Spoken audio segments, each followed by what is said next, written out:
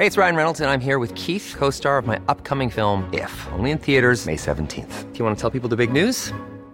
All right, I'll do it. Sign up now and you'll get unlimited for $15 a month and 6 months of Paramount Plus Essential Plan on us. MintMobile.com/switch. Upfront payment of $45 equivalent to $15 per month. Unlimited over 40 gigabytes per month. Face lower speeds. Videos at 480p. Active Mint customers by 531.24 get 6 months of Paramount Plus Essential Plan. Auto renews after 6 months. Offer ends May 31st, 2024. Separate Paramount Plus registration required. Terms and conditions apply if rated PG.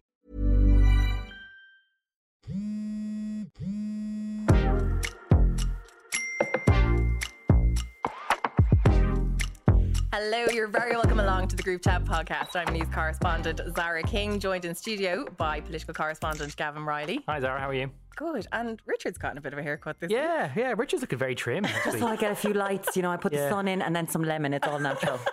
It's Ireland AM's Hunzo Muireann O'Connell. Official title. We should explain that Richard is on holidays on a well-earned break. I think it's his first time out of the country for leisure since the great happening of 2020. Oh, it actually is. Yeah. Mm-hmm. So a break well earned, which is why Muireann has sat in to try and talk us through a particularly big story, which we're going to get to in a couple of minutes.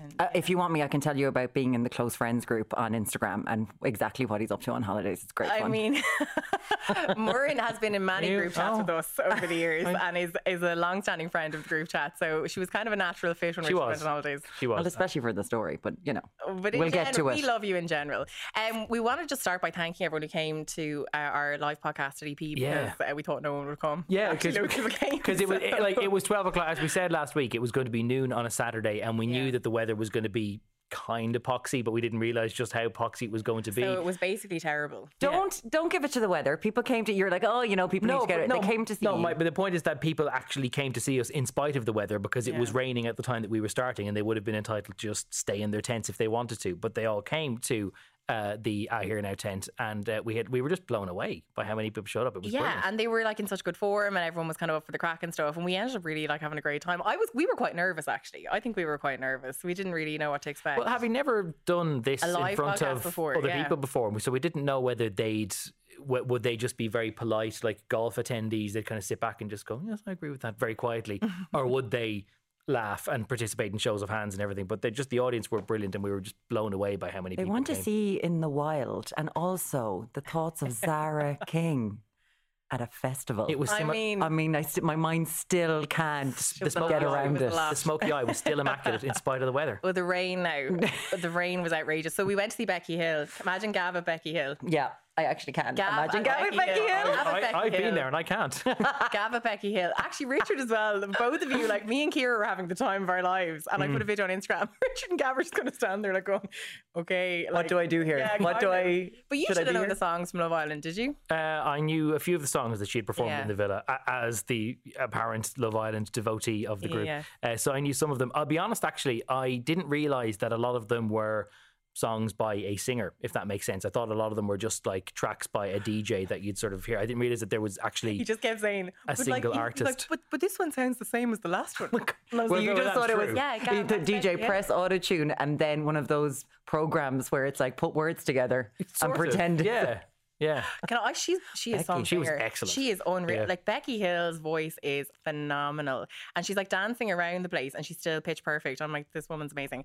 So anyway, thank you very much everyone who came to Electric Picnic. We really appreciate it, and we didn't expect you to come. We're totally thrilled you did. So having only figured out or gotten to grips with Becky Hill's back catalogue at the weekend, there was me thinking that I'd caught up with all things pop culture, and then along comes Harry Styles and Flo someone and Chris someone. And basically, this is where Muireann comes in. We had to establish an emergency group chat yesterday with Muireann because Gav and I were we don't actually know what's going on. I feel if you haven't seen the Harry Styles video by now, I really feel like you either don't use social media or you're living under a rock because Muireann, this is huge this week. This is all centred on a movie that's called Don't Worry Darling that premiered at the Venice Film Festival. That movie is, with the credits, 2 hours and 2 minutes long. I have now watched Spitgate for about 4 hours. So no matter what way you look at it, I have watched someone allegedly spit on someone else for longer than I will ever watch this movie. Do you think that he's bad on him or not? Absolutely not. Rewind. Explain the circumstances of this because even Spitgate is a level of detail beyond my ken. Okay, so this is involving some of the most popular figures in the world, this movie right now. It's called Don't Worry, Darling. It's a second movie from Olivia Wilde. So Olivia Wilde, for a lot of people who are listening, that was the blonde girl you fancied in the OC. Okay. Right? She was one of the doctors in House at one stage, all that Who kind was of she in the OC? She shifted Marissa. She was the pub. Alex, there we go.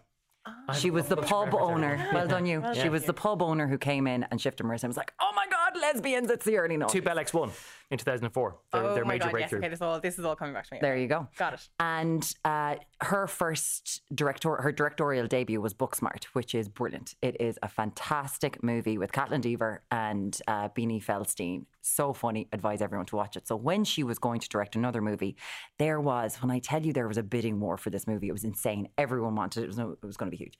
The drama started almost immediately because she'd cast Shia LaBeouf as the lead actor in this movie. We all know Shia has had his issues. Mm-hmm. So he's cast in April. By August, he's gone.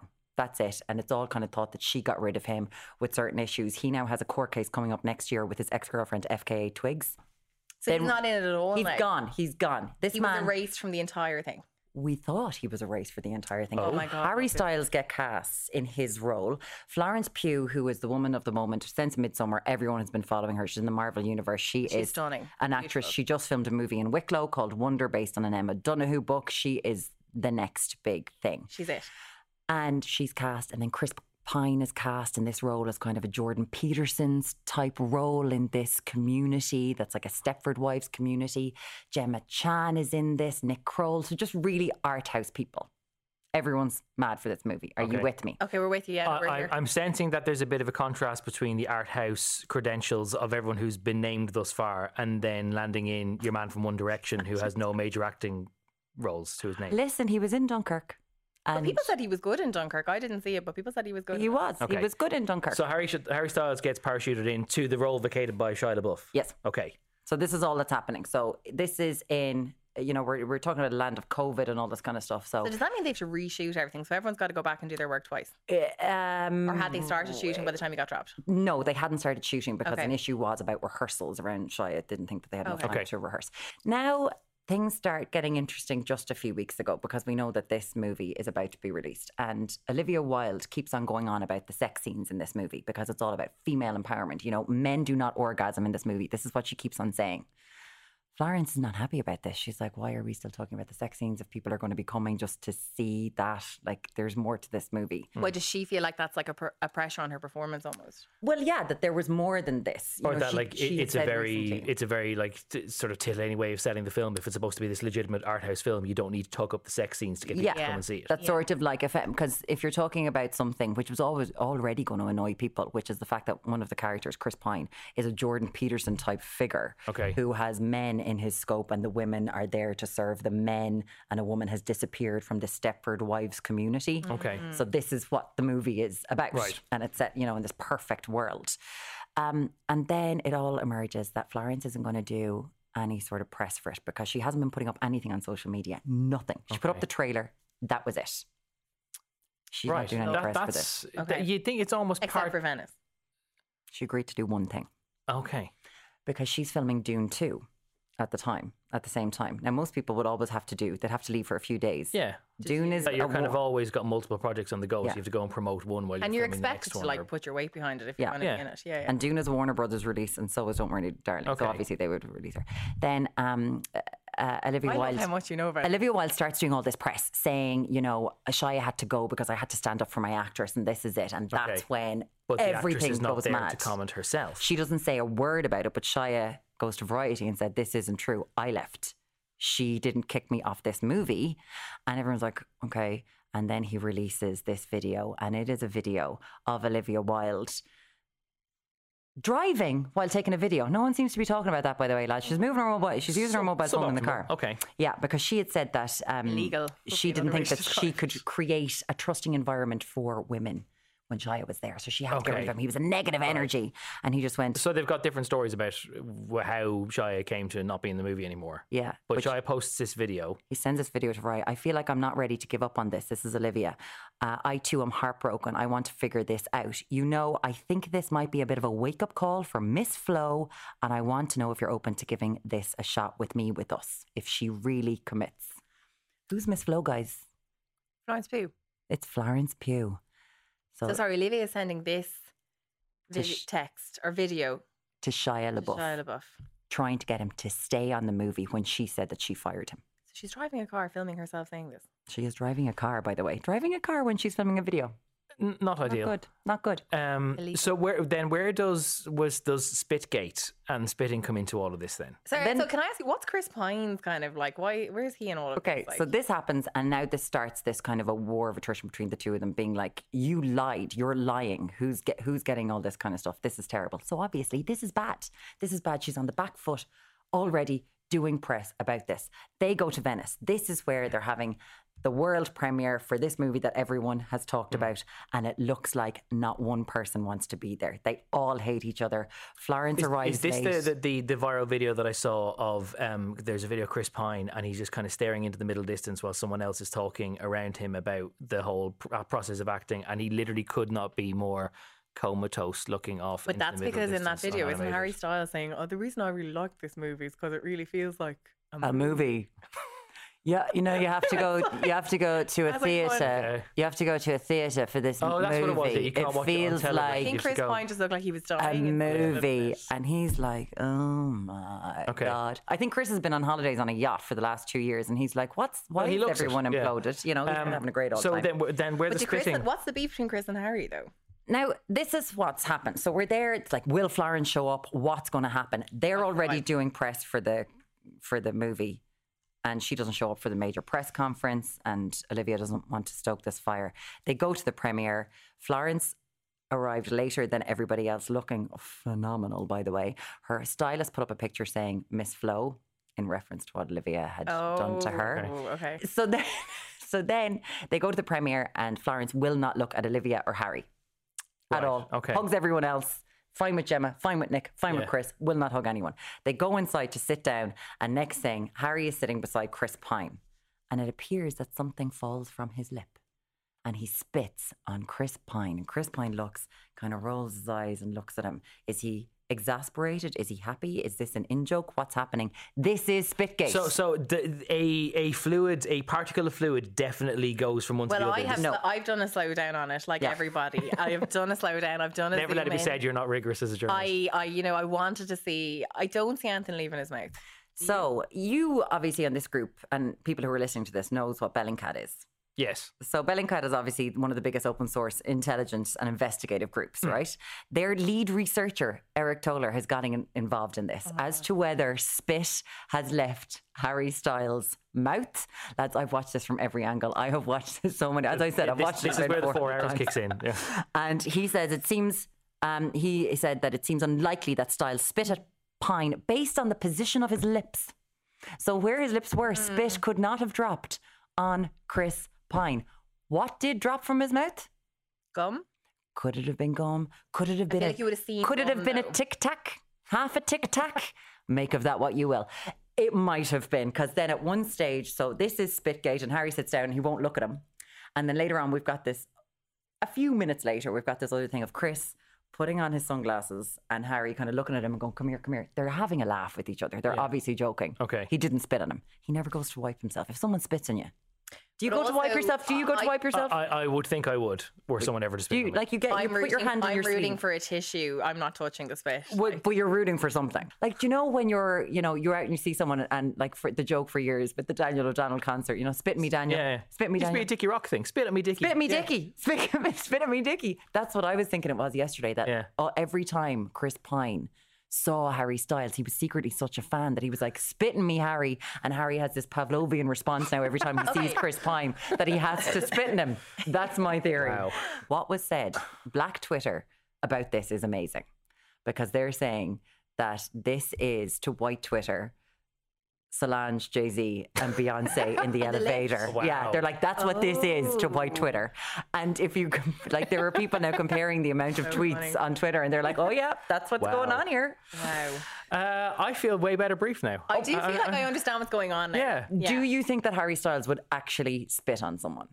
I think. No. Well, no, unless it was with their consent. Let's be honest. Okay, consensually, yes, he would absolutely spit on even with someone. their consent, I probably don't think he would, because I think that guy just has too much of a public rep. He knows like how volatile public perception But can is be. it Actually, he kind of- probably would if someone wanted right. it. Okay, do you fancy Harry Styles? I'm all over Chris Pine at the minute because he Chris Pine just is looks like really he's hot, stoned and hot all the time. Well done. He is quite handsome. I mean, I don't know if I get the Harry Styles thing so much. Would you watch it? Oh, I'm definitely going to watch it now. Like, I'm invested 100%. now. Yeah. Yeah. Mission accomplished. So, like, I think it is a publicity thing. Myrna O'Connell, thank you for bringing us up to speed. Not only can people see you on Ireland AM, they can find you in the latest Russell Carl Kelly book as well. This is so exciting. Because you have a running cameo in Once Upon a Time in Donnybrook. You're mentioned. No, I knew I was in it once. Yes, well, you're in it multiple times, because there is. Allow me to pull up my Kindle version here. There is a running gag. This isn't a spoiler for Paul Howard fans or anyone else who's watching. There's a running gag where Muireann has her eye on a particularly attractive lamp in a window in an antique shop, but she doesn't want to pay the full whack for it. This feels really on brand. This seems on the nose. This seems way too on the There nose. is a Lincoln green lamp with a peacock print shade that Muireann O'Connell has her eye on. You would actually buy that lamp. Well, you would, but probably not for the 500 snots that they're asking for, which is why you're looking for a discount. 500 snots. Muireann O'Connell, expensive taste. It looks like something your granny would have, and they've just hiked up the price. Like that's exactly. Yeah. I would fall for that hook, That's your aesthetic, line, fully. and sinker, as Ross himself And used to Richard's work also for. in the book as well. Richard is in the book. Richard has a scene where he witnesses a castration, which is just a sentence I never thought I'd find myself saying. And I'm talking to a minister who's questioning the burning down of Leinster House, which is unusual. Oh, Is that a spoiler? is that a spoiler? No, it's not. No. Okay. Nothing about So that quite the list of virgin cameos in Once Upon a Time in Donnybrook. I've made it. That's it. I need to just retire now. The group chat and Russell Carl Kelly in one day. We better let you go home then before we You have to be up that for our even day more. tomorrow, yeah. Thanks for joining us. Yeah, Thank you for having me. So Britain has a new Prime Minister, Gav, Liz Truss. Who is Liz Truss? Oh, I thought you were going to tell me it was Harry Styles there. Oh, yeah, I know. because Well, it's just obviously. a tough story. I will listen if it was public vote, I presume. The thing about Liz Truss is that she is a bit of a chameleon. Liz Truss started out in politics as a member of the Liberal Democrats. Now she's obviously a Conservative. She started out in the whole Brexit process as a Remainer. Now she is an arch, almost like it's a biblical thing. It's like catechism now that she's so pro-Brexit. She started out as an anti-monarchist, but she got appointed this week by the Queen, 15th Prime Minister of Queen Elizabeth's tenure, which is pretty remarkable. I made that speech in college about being anti-monarchy. Yeah, and While like she was Liberal Democrat. at the Liberal Democrat National Conference to Yeah. talk about the need to abolish the monarchy, and yet by the time she'd left college, had already joined the Conservatives, Yeah. which is maybe just an illustration of maybe ideological flexibility. She is now the Prime Minister of the United Kingdom of Great Britain and Northern Ireland, and the general consensus is that never has anyone gotten into the job with such a crisis in tray in front of them. Because usually, of course, when people become Prime Minister and there's a change in the office, it comes after a general election. So generally stuff slows down in Britain, that you wouldn't have other stuff happening while there's a general election. But of course, this isn't after a general election. This is just the Tories deciding they wanted to get rid of one leader and appoint another, which means that she has inherited all of the thick morass of stuff that Boris Johnson had to deal with, the cost of living crisis, some of the other social issues that are there, Britain's exposure to the war in Ukraine, the energy perceptibility, a growing mortgages crisis. There is a huge amount of stuff in her in tray. And the big challenge for her is that she has promised to do pretty much everything about everything. So, for example, in her acceptance speech the other day when she was taking the Conservative leadership, she basically sort of rattled through all these things she was going to do. She was like, I'm going to address our National Health Service. I'm going to bring forward a plan to deal with energy bills. I am going to address X, Y, and Z, and just dealt with them all in a sentence and didn't really flesh out what it was that she was going to do. So she wouldn't be really famous now for her communication skills, let's be honest. Or she is famous for her communication skills possibly, but not for the right reasons. I mean, Yeah. some of her sort of gaffes in terms of speeches have been well aired now. Well, the funny thing is, were they gaffes or not? Some of the clips that people may have seen, and it's when worth, she was Environment Secretary that time. it's worth going to look up some of them. There was one where she was speaking at a Conservative conference, and she was especially exercised about how much cheese Britain imports. And she was said that, the United Kingdom imports 2/3 of its cheese. And she took a pause for drama. The longest pause. And nobody gave her and then she said, that is a disgrace, and properly eyeballed the camera and made it out like it was some sort of affront to nationality. And I think in the same speech, she was talking about how she was going off to try and expand Britain's agriculture links to the rest of the world. And she said that she was going off to China to open pork markets. And she holds this really enthusiastic smile at the camera for seconds upon seconds upon seconds before anyone applauds. That people didn't realise it was supposed to be a beat where you applaud these things. So communication is something that she's known for, albeit not necessarily for and the good even bits. when you mentioned there that acceptance speech that she made, she did quite a glowing tribute to Boris Johnson, who is obviously a very good friend of hers. And I thought it was interesting that she sort of did such a gushy tribute to Boris Johnson and then did that pause. There was a pause before the applause kind of kicked in from Conservative Party members. Do we want to do applaud we really him? want this as our kind of outgoing, kind of, I suppose, reputation with people that I think there was definitely people in that room who were kind of listen, let's leave the past in the past and not sort of dwell on it. Let's play a little bit of that for our listeners, actually, and for our viewers. This is the bit where Liz Truss mentions the record of her predecessor. Boris, you got Brexit done. You crushed Jeremy Corbyn. You rolled out the vaccine and you stood up to Vladimir Putin. You were admired from Kiev to Carlisle.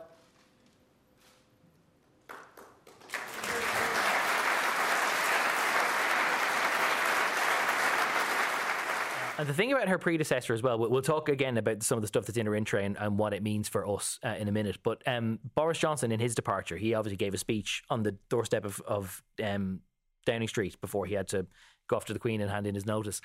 And he tried to be very human and very, reserved and very, I'm the bigger man today. I clearly didn't want to be giving up this job, but this is as they are, and now I'm going to go off and do something else. And thank you for everyone. And he described himself like a booster rocket that's now falling down to the Pacific that no one will ever see again. He used a really weird reference to a Roman dictator, which was kind of fascinating. This is, by the way, Gav doing Gav things. There is a Roman dictator called Cincinnatus who he mentioned. And the thing about Cincinnatus is that he led Rome to great military victory. And then when the work was done, he resigned and he went back to ploughing a field because that's what his job was, that he had no desire to be around for any longer than it took to get the work done. And Boris says, that's me now, I've got the work done, I'm going to go off to plough my field now. Got Brexit done. Yeah. And that's the last you're going to see of me. The thing about Cincinnatus is he did go back a second time. Cincinnatus was called back. The people basically insisted that he come back again a second time because they needed him to serve the Empire of Rome again. And so Cincinnatus did come back a second time. So there's already this kind of skeptical feeling that Boris Johnson is already kind of laying the groundwork for some kind of great return. People might remember the last time he addressed the House of Commons, he said, look, hasta la vista literally means see you again soon. Wow. So, there's a whole kind of theory that maybe Boris isn't as done as we all might have thought he was. So Brexit might be done, but Boris isn't. There you go. It has shades of, he's been on many occasions compared to Donald Trump. It has shades of that sort of, brewing comeback, more comebacks than... Stranger things than if we're knocking around in January 2025 and Donald Trump and Boris Johnson are running their respective countries again. Stranger things have happened. But if you're looking at Liz Truss, right, if you're somebody who's sort of keeping, a sort of a flippant eye on the news, maybe you're not following it totally in detail. I mean, you would be forgiven for sort of thinking,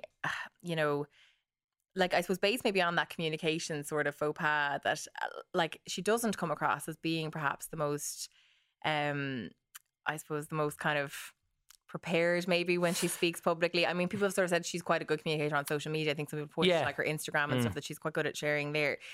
You mentioned there that she's got one of the busiest in-trays. I suppose we would always say that when we've a new leader coming in. Well, true, and you could probably argue what national head of government doesn't have a busy in-tray? Completely, yeah. But one of the main things, I suppose, is trying to sort of bring people with you, isn't it? And do you think Liz Truss kind of has that leadership quality Yeah, that people that need kind in of terms of bringing people charisma with her. that people look Kind of, for. yeah, because people have said that while she's quite good maybe when it comes to making decisions and policy, that like actually communicating those decisions and having that kind of human touch, which is such a critical part of being a leader of a country. Does she actually have that? That's, I think, possibly the great unknown. It's a really good question. I think that the answer is that people will be really waiting to see, does she have that charisma? Because when you say that she might seem a little bit distant or unprepared, a lot of people would say it's not that she doesn't know the answer, it's that she doesn't want to say anything for fear that it would isolate or marginalise some people. Don't forget, she's just come through an election campaign, so she has to try and be all things to all people, albeit only within her own party.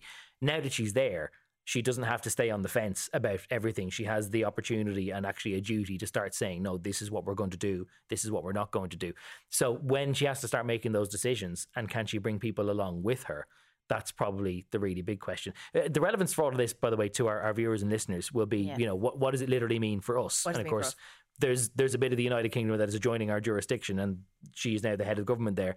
And this brings us back to the whole thing of the post-Brexit trading relationships and the Northern Ireland Protocol. The protocol, for people who need reminding, is the set of rules basically by which Northern Ireland will be treated slightly differently from the rest of the UK, so that there's no need for a hard border on this island. And Liz Truss, despite the UK having signed up to that, much like every other senior member of the Conservatives, says not happy with this deal, want to go back and renegotiate it. Basically, effectively going back to the drawing board. And the people that she has appointed to the Northern Ireland office are among the leadest Brexiteers that there are. So the guy who's now the Northern Secretary is a guy called Chris Heaton-Harris, who used to be the chair of what's called the ERG. It's like now, sorry to interrupt you, right? But is it true that a lot of people were offered that job and didn't want it? That seems to be the talk around. Seemingly so. Yeah. That basically she had to go through a pretty long phone book before she could get anyone to take the job. Perhaps people feel like it is such a minefield to navigate, especially with this protocol issue, that nobody wanted to take on the burden of that, that it was almost a poison chalice, as they call it. Pretty much. Yeah. That nobody would want, nobody in the right mind who has aspirations for political promotion would say, this is the place where I'm going to sort of make my career, because there is no winning in the job right now, because the British government and the unionists are on one page, and the nationalists in the north, the Irish government, and the middle ground parties like the Alliance are all on the other page, and ne'er the twain shall meet. So the guy who's the Northern Secretary used to be the chair of the ERG. Another junior minister, Steve Baker, followed him as being the chair of the ERG. Two more Eurosceptic ministers you probably couldn't find, and they're both in the Northern Ireland office. So they're unlikely to be flexible when it comes to Northern Ireland stuff and trying to find ways to change the protocol in ways that maintain the protocol. So we'll have to see exactly how all of that burns out. The one thing about it, at least, is that with the end of an election, you now have an opportunity to appoint people to the job, start talking, and see if there is some common ground, because there just hasn't been any talks for months now. And particularly towards the end of the Boris Johnson era, we know the likes of Leo Varadkar had spoken about the fact that the relationship between Ireland and the UK was in a pretty bad place. Yeah, to be honest.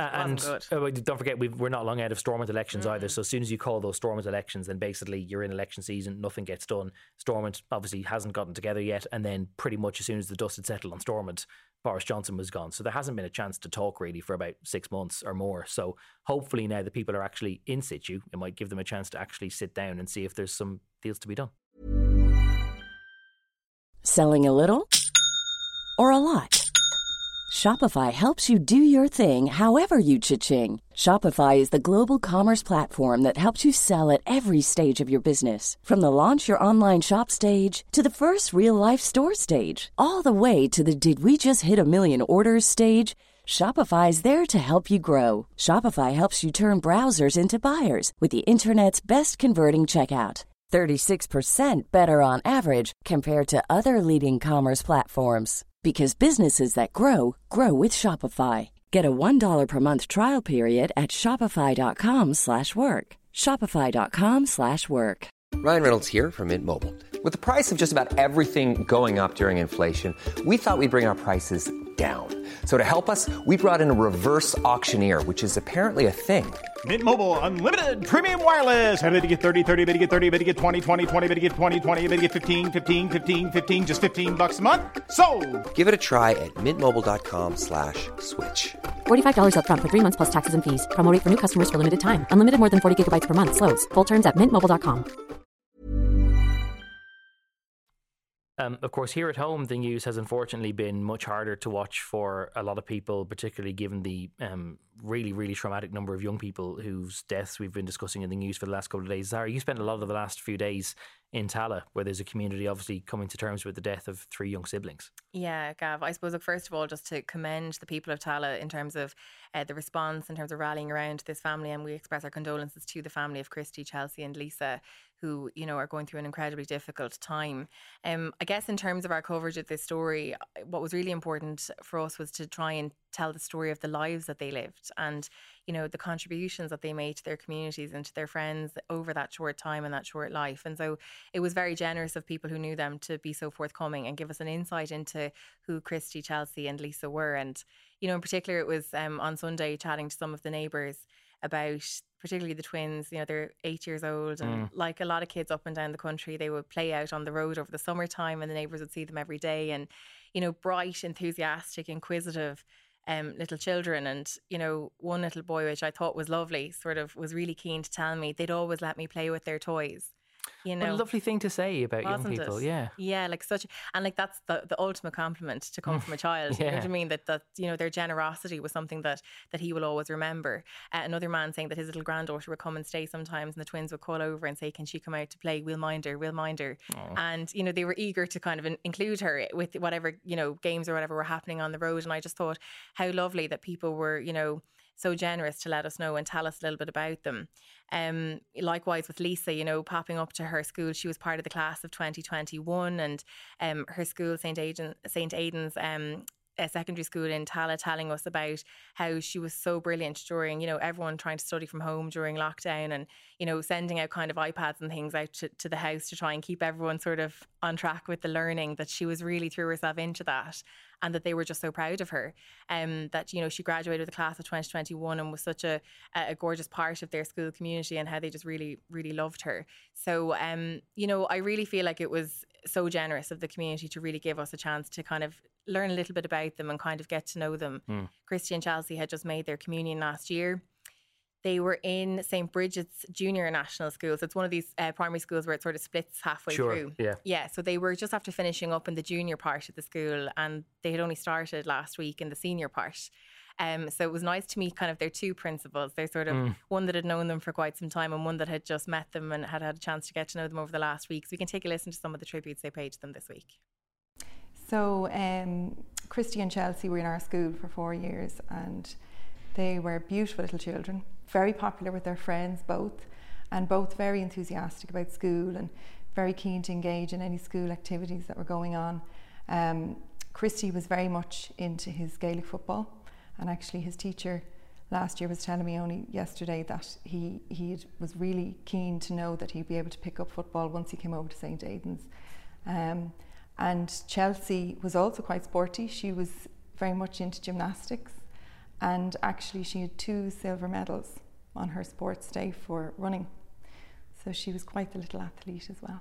And the neighbours were saying to us yesterday that they were so chatty, and they would, you know, call around to the friends and invite them out to play. And I know one little boy, which I thought was lovely, said they always shared their toys with me, like that they were very generous. They were really generous, really kind. You know, Chelsea's teacher said in particular, she was such a good little friend and really sort of caring little girl to her friends, and both super polite children to everyone that they met. Just lovely.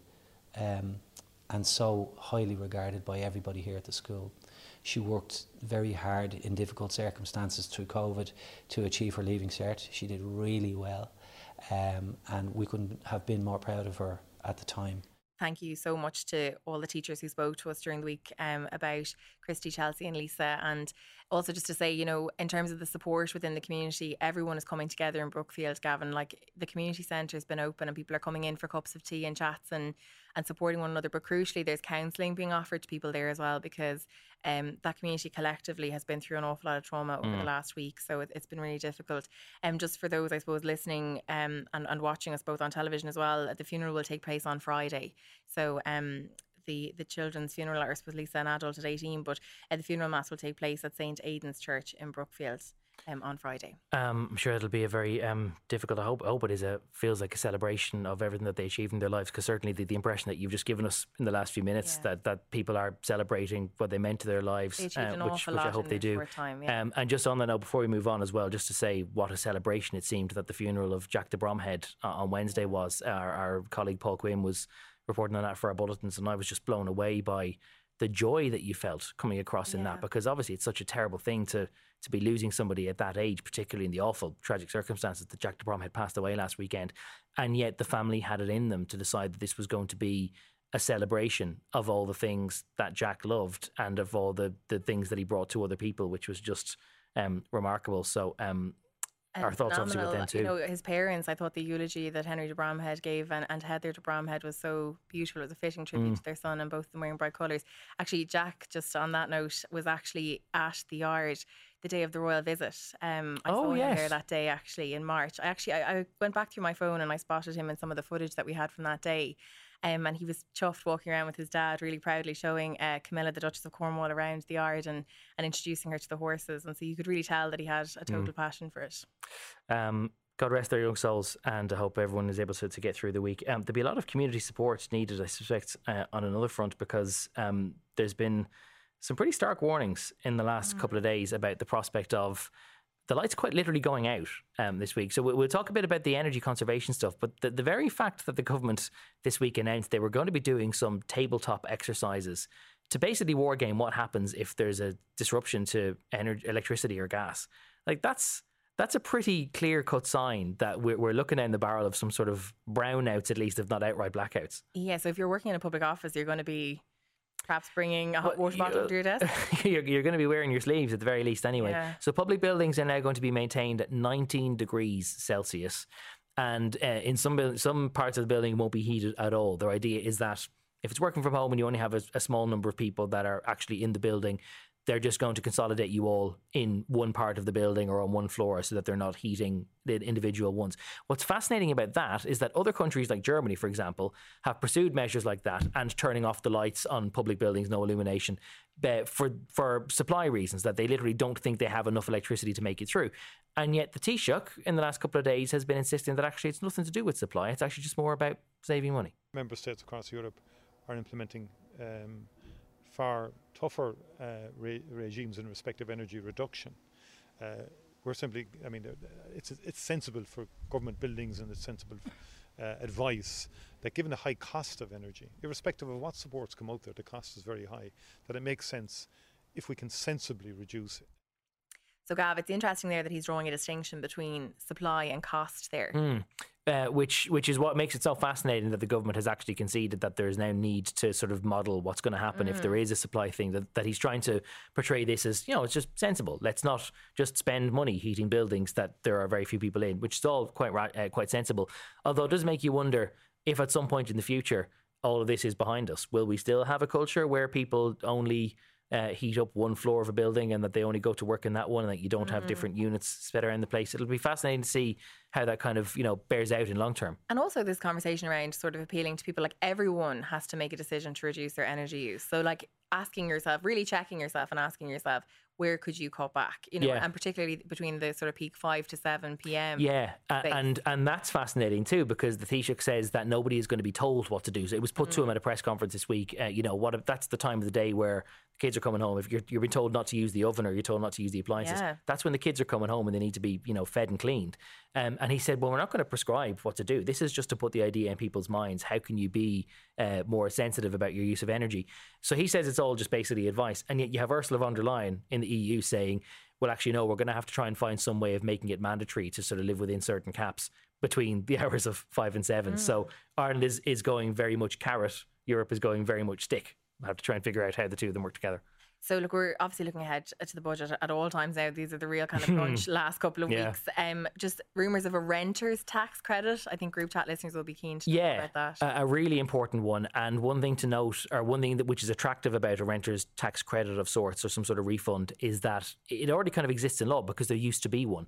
So it was phased out over the austerity years because it was considered to be a way that you could save money. But there's already the bureaucracy in place that you could just click your fingers back overnight. So how it might work is that if you're filling out an annual tax return, you can say, I paid this amount in rent and get a certain amount of that back through a tax refund. It wouldn't necessarily be a massive windfall, but it would be one way in which the government can literally put money back in renters' pockets. And that's a particular pressure because last year in the budget, there was nothing at all for renters. So if there is a relatively simple way in which renters can actually get some money put back, then it would be something of an easy win for them. So it would have to be more probably along the lines of you'd have to be aware of it and check the box, because you know yourself, there are certain things, you know, you'll hear those ads on the radio, have you claimed back all your tax credits or have you ticked those boxes? You have to kind of be savvy enough to have your revenue online account, go in, tick the box. Which is the danger, because it's one of those things we have to pay it up front and then get a bit of it back later. Right. It's not going to be cash in hand, so it won't fulfill what everyone needs. But if it is something that makes rent slightly more affordable, then there won't be too many people turning it down.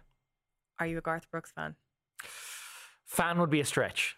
Are you a closeted fan or are you quite outward about it? No. I think I listened to Fresh Horses quite a lot when I was 9 or 10. No, Fresh Horses was one of his albums. Oh, okay. When I was 9 or 10, it was doing the rounds.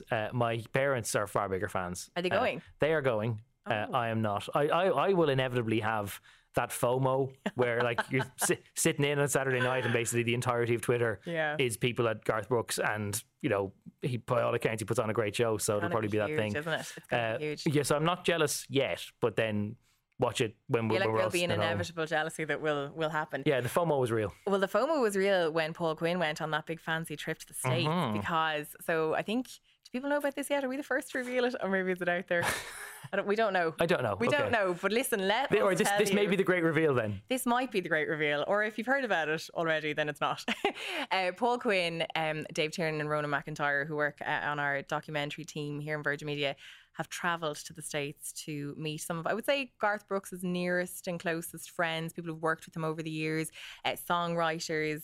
They've been to the stadium tour to have a look at it before it came to Ireland. So like when Paul was there, they did the trip a couple of months ago now to film this, but like when Paul was there, he put up a video of Garth Brooks singing "Calling Baton Rouge." Yeah, in Baton Rouge, in a college football stadium with like 110,000 people there or something. Incredible.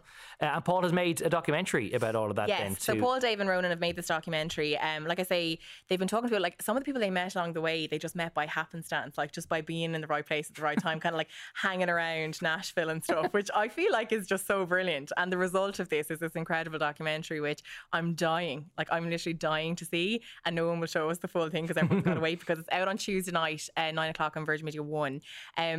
But I can't wait to see it. We do have a clip though. They've given us 90 seconds. I asked Dave for more and he was like, "You're getting 90 seconds and nothing else." Okay, let's have a look. So he tells me this clip is songwriter Pat Alger, who is the one who wrote Thunder Rolls and Unanswered Prayers. Like, amazing. He's talking about meeting Garth for the first time and their songwriting collaboration. I thought he was a kid, and I thought he looked like John Wayne, and he dressed like John Wayne, you know, and he was very polite, very nice. And the day I met him, actually, he was playing somewhere downtown. I wasn't really crazy about the area he was playing in. I just bought a new Mercedes, and I really didn't want to drive down there, to be honest, but I did. And it was a really funky place. Nobody knew who he was, and he had that audience in the palm of his hand, and he played a song called "If Tomorrow Never Comes." And when he played that song, I went, "Oh my God, he really can write." And I went up to him right after the thing. I said, "Man, let's get together." I had a little office that was in the basement. It had bars on the window, and it really resembled one of the prison cells that classic literature writes about. It had rock walls and bars on the window. So for some reason, when Alan Reynolds introduced us, he said, "Yeah, why don't you guys write some songs and you can use my office." I went, "I've already gotten a step up in the company here. You know, I'm not going to have to go down to the dungeon to work." So the only person I ever wrote any songs with in Alan Reynolds' office was Garth Brooks. It was a really good place to write. That looks Incredible. I'm so excited for that. Garth Brooks coming home. It's on Tuesday night 9, Virgin Media 1. So like set your recorder for that or watch it at the time. We were working together in a previous newsroom in our radio world when the last Garth Brooks 5 gigs happened / didn't happen. Yeah, that was it was the story of the summer that year. It really was. What year was that? That was 2014. I specifically remember it was the 1st of July 2014 that they announced that he wasn't getting the license for all 5. And I specifically remember it because I was in Berlin where Enda Kenny was meeting Angela Merkel. And I was there covering the Taoiseach's meeting where it was supposed to be a big meeting about the bank debt deal. Yeah. And I remember just seeing myself falling further and further down the running order of the bulletins back at home because Garth Brooks was leading. Top story at that time. Yeah. My mum actually met Garth Brooks. Really? Did I ever tell you that? No. My mum met Garth Brooks in the 90s. He was doing a tour, I feel like Buffalo in New York. Okay. Yeah, is that right? I don't know. He did a tour there, and my mom's friend won tickets to this concert on 2FM back in the early 90s. And so my mom and her friend ended up going on this trip with Ian Dempsey. Wow. Out to the States to this Garth Brooks concert. And she's got loads of photos at home, and she met him out there and stuff. And so gas. My mom and Ian other Dempsey. People have pictures of JFK or the Pope in your house as a picture of your mom of Garth And yet Brooks. my mom won't go to the concert. She's like, I'm beyond concerts now. She won't do the walk. She's going to get the FOMO like the rest of us. So listen, if you're going to the concert, enjoy. Richard's going. Of course he will be back in time to go to Garth. That's why he's not here. He's just too mortified to admit it. He'll give us the full debrief. He's a loud and proud Garth fan. Everyone who loves Garth, I feel like, is Rob O'Hanrahan is going a couple of nights. Rob O'Hanrahan, there's a fair chance that if anyone is watching or listening to this, you'll meet Rob at any of the gigs. There's a fair chance Rob would go to all 5 if he could. I think Rob O'Hanrahan is going to a couple of them. If you see Rob, get a selfie with him. And say hello for us. We better go. Yeah, we better go. We're way over time. Thank you very much for listening this week. Thank you to our own Gareth O'Connor, who's wrapping us up here. Killian and Maxine and all the team on the group chat. We will be back again next week with Richard. So we'll see you then. See you then.